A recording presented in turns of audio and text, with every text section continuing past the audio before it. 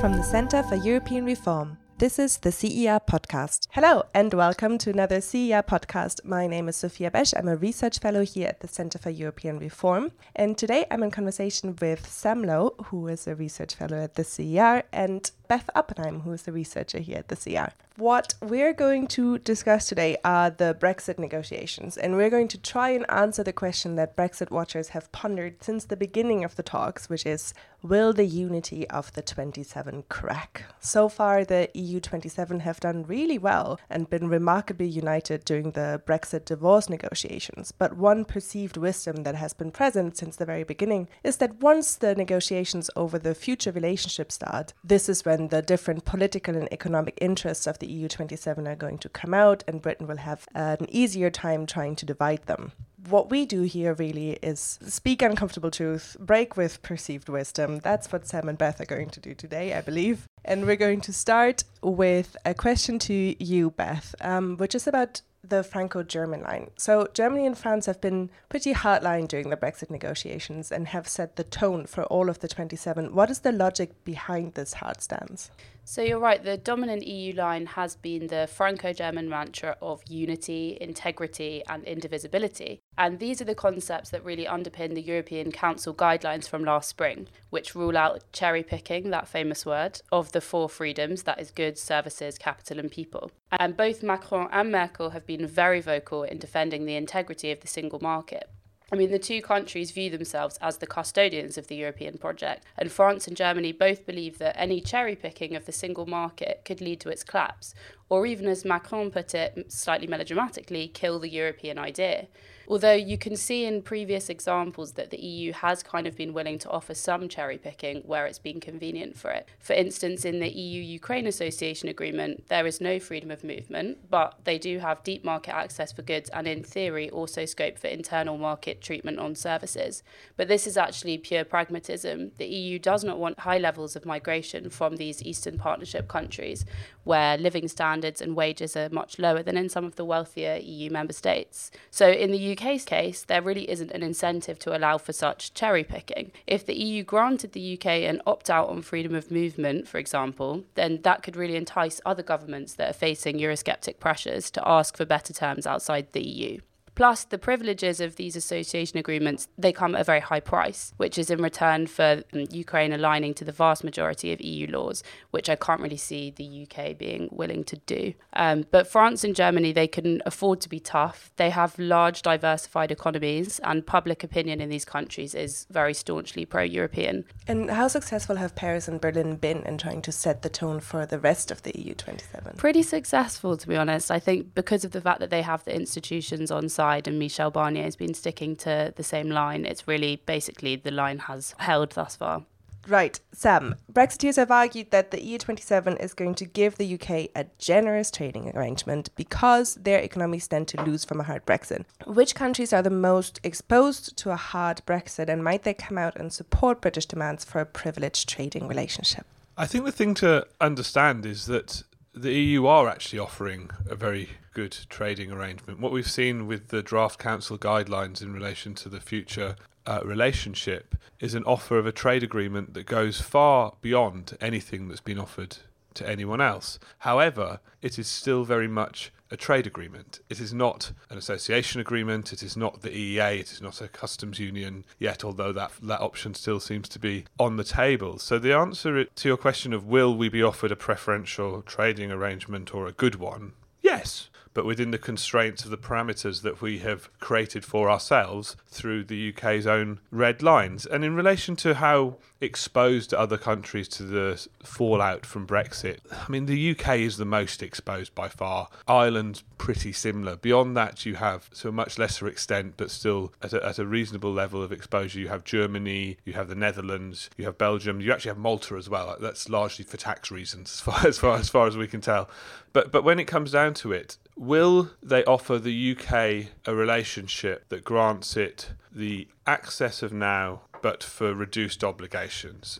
And the answer is no. And it's because the integrity of the EU market is far more important to them, both economically and geopolitically, than their continued trading relationship or the amount of trade exposure they have in relation to the UK and Brexit. And there's also something else to consider, which is the EU, as it stands with the UK in it, is the biggest commercial entity on earth in terms of its power as a trading bloc. When the UK leaves, it will be second behind the US. But what this means is that it's currently able to set the terms of trade globally, and it will not countenance anything that would undermine that. And granting the UK preferential access to its market beyond the obligations it's prepared to take on would do that. But what about the German car industry, Sam? Well, I've always thought the German car industry argument is slightly strange because there's clearly issues when you take into account pan-European supply chains and fragments of that supply chain being located in the UK. But when you take into account the likely transition period that's coming up, that provides time for companies that are exposed, their supply chains are exposed, to relocate their supply chains to within the EU 27. And then you know what? We're probably going to have a trade agreement between the UK and the EU. Every EU trade agreement, zero tariffs cars. So yes, there will be disruption in the UK. Yes, there will be increased bureaucracy for German car manufacturers selling their final product into the UK. But once that's been worked out, they'll still be able to sell their BMWs into the UK at a competitive price as they do now. What it will mean on the downside is that UK factories that are currently servicing those supply chains will no longer be. Their business model still works. Right, so BMW won't save you, but the city might, right? This is what we keep hearing, that because of Europe's largest financial centre, the City of London, being in Britain, that this provides substantial leverage for the UK during the Brexit negotiations. And one issue which is particularly relevant here is the UK demand for financial passporting. Sam, can you really quickly tell us what financial passporting is and then explain why the EU for now has been rejecting this proposal? Well, the UK has actually moved away slightly from its ask for financial passporting, at least explicitly. It's now asking for mutual recognition or mutual equivalence or something like that, which would achieve the same outcome. Essentially what it means is it allows a bank located in the UK's jurisdiction to sell into the rest of the EU 27 whilst essentially abiding by the rules of the UK. It's cross-border trade in financial services. And the reason the EU have pushed back on this is quite legitimate, in my opinion. And it's, if you are a government, how much do you want, how safe do you feel with a pool of systemic risk that could bring down your government if it goes wrong, sitting offshore, operating under potentially different rules without any means of you holding them to account if something goes wrong, of you intervening if you think something's about to go wrong?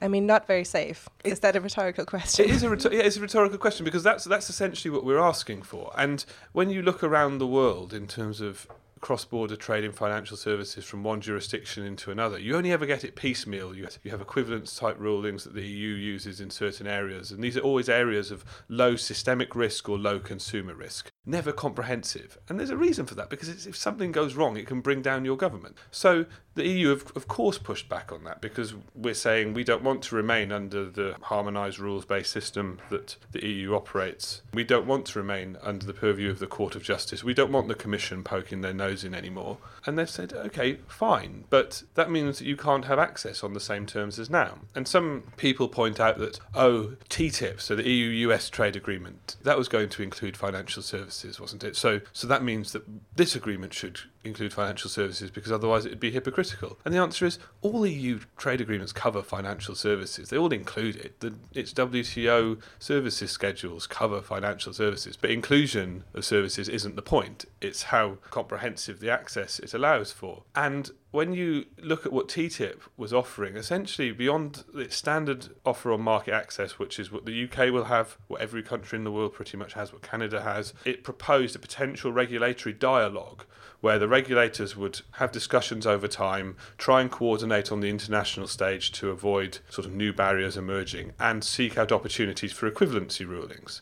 And we could probably get that, or something similar, but it's not financial passporting. And the reason the EU's not so concerned about financial services as people in the UK seem to think they should be is that we've got a transition period pretty much locked in now, we hope. They could still all go horribly wrong, but that provides another 2 years for the EU to make it very clear to financial services institutions in the UK what they need to do if they want to keep selling in the EU 27 market. And it buys time for them to reallocate resource where needed. And then after that, if there are some teething problems, and there will be, the EU can unilaterally decide to accept in those specific areas that those financial institutions can continue to provide that service into the EU for a given amount of time to smooth over the cracks. It seems to me as if they can work it out. Of course it's going to cause some problems, but it's not the existential threat that I think the UK city would have us believe. That was an excellent explanation. I think I really understood that for the first time. Thanks, Sam. Right, Beth. So citizens' rights were mostly secured at the end of last year in December 2017. And the discussion between Britain and the rest of the EU 27 is now moving on to the UK's future immigration scheme. Some member states, of course, have large numbers of their citizens living in the UK, and most governments are going to want this to continue. What do you think? Will member states who do have many of their citizens living here in Britain be likely to offer the British concessions on market access in exchange for a future UK immigration scheme, which gives preference to European citizens? I mean, I think a preferential immigration regime for European citizens could definitely earn some goodwill, some brownie points. The UK could agree to offer free movement to European citizens with job offers, for example, though this might well be too generous for Brexiteers to swallow. Another option could be potentially a preferential work permit system for Europeans. I mean, it's quite difficult to say at the moment because the UK's future immigration regime has yet to be officially sketched out. And a paper was due, I think, last summer, but now it looks like it probably won't be released until the autumn once the withdrawal agreement has been concluded. But in terms of the noises we've been getting from the government, they don't really leave us with much cause for optimism. A draft Home Office paper was leaked last September, which laid out really quite an uncompromising vision. It stipulated an end to freedom of movement after transition, which is probably not surprising to anyone, priority for resident workers in the job market, and a maximum residency period of 2 years for low-skilled European immigrants, increased restrictions on spouse visas, an end to extended family reunion, and they also wanted an income threshold for residency. I mean, the one potential cause for optimism is that Amber Rudd, the Home Secretary, is less rigid on migration than Theresa May, so we might yet see a somewhat more relaxed approach being pushed through by Rudd. Also, there are some conflicts among the EU 27 in terms of whether or not they want to continue freedom of movement because of demographic concerns. So even though remittances sent home are very important to the economies of poorer states, some of the countries, for instance, the Central and Eastern European states, face a bit of a demographic dilemma. These governments are kind of quite ambivalent about the outflow of their citizens to the UK and to other wealthier member states. The young and educated have been leaving in quite big numbers, which has led to stagnated GDP growth and increased spending on pensions, healthcare and welfare. And businesses have actually been struggling to recruit qualified staff. The Polish Prime Minister Morawiecki has implemented a returns programme to try to encourage skilled workers to come back home. So in terms of whether or not countries will be pushing to try to preserve freedom of movement, there are some dilemmas there, as I've said, for some of these countries. And it does really remain to be seen whether goodwill would translate into significant concessions. I think it's similar to what Sam was saying about financial services and a lack of trust really on the part of the EU, of the UK, very reasonably so, is that any policy that the government might settle on now in terms of migration could at some later stage be rescinded. So how can the EU be confident that the UK won't go back on its promises in the future? Right, okay. So more to it than meets the eye. There's an interesting overlap between the interest of the Brexiteers and the Polish government, potentially. Finally, let's talk about money. So the EU 27 are about to go into the negotiations for the MFF, the Multi-Annual Financial Framework. And those negotiations are testing under normal circumstances. But with the UK's departure, it will become even more challenging. If the UK offered continued budget contributions, might the EU agree to go further with market access than in existing free trade agreements? Might the unity of the 27 crack if the UK can get in with an offer that they can't refuse on budget negotiation? Yeah, I mean, as you say, the EU does face a serious headache in setting its next budget without the UK's contributions.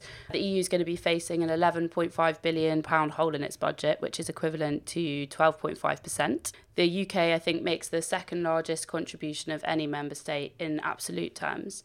And when it comes to budget setting, net payers will always want to keep their costs down, while net recipients will want to increase the spend on their priorities. So some tensions are inevitable at the next budget setting, as member states are probably going to be vying to reposition themselves on the spectrum from net payer to net recipient. And some countries like Spain and Portugal, for example, that really on the cusp of becoming net payers, which could rouse quite strong domestic opposition. And then those Central European countries that have been actually doing relatively well, like the Czech Republic, for example, they're going to be seeing structural and cohesion funds being redirected towards poorer parts of Romania, Bulgaria and Poland, which also is not going to be popular with domestic audiences. And then you have obviously the net contributors who are going to be avoiding shouldering a greater share of the burden.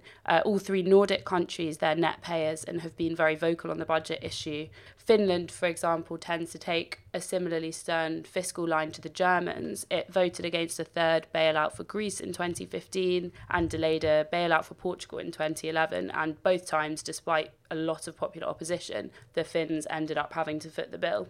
And then you also have Italy, who is probably in the least good economic situation of all the net payers. So it's a controversial issue. So that's good news for Britain then? Yeah, it leaves an opportunity there for the UK to exploit. I think a big offer of money from the UK would be welcome. The way I see it is it might get you TTIP or CETA plus Erasmus, plus Horizon 2020, potentially, dependent on other concessions. It gets you into a better place in relation to the UK and EU's relationship, but it doesn't get you Norway with the obligations of Canada. It doesn't break you free of the constraints that all of the other choices of the UK have placed upon ourselves. So yes, a big offer of money, good, great. That's something that can really help around the edges, but it doesn't change the situation we're in relation to our eventual trade agreement or not. That's dependent on concessions and changes in the UK's way of thinking across the board. Okay, well, on that cheerful end note, I think that's it for this episode of the CER podcast. Sam and Beth have co-authored together with John Springford a policy brief on this topic where you can read up more on the question of will the unity of the 27 crack. This was the first podcast ever for Sam, so I think that went really well. Thanks for coming on. Thank you for inviting me finally. Okay, we'll edit that out. And thank you to you, Beth, as well. I'll see you in the next one. Thanks for listening to the CER podcast, and thanks to Beth Oppenheim, our editor. You can subscribe to our podcast on iTunes and SoundCloud and follow us on Twitter, CER_EU.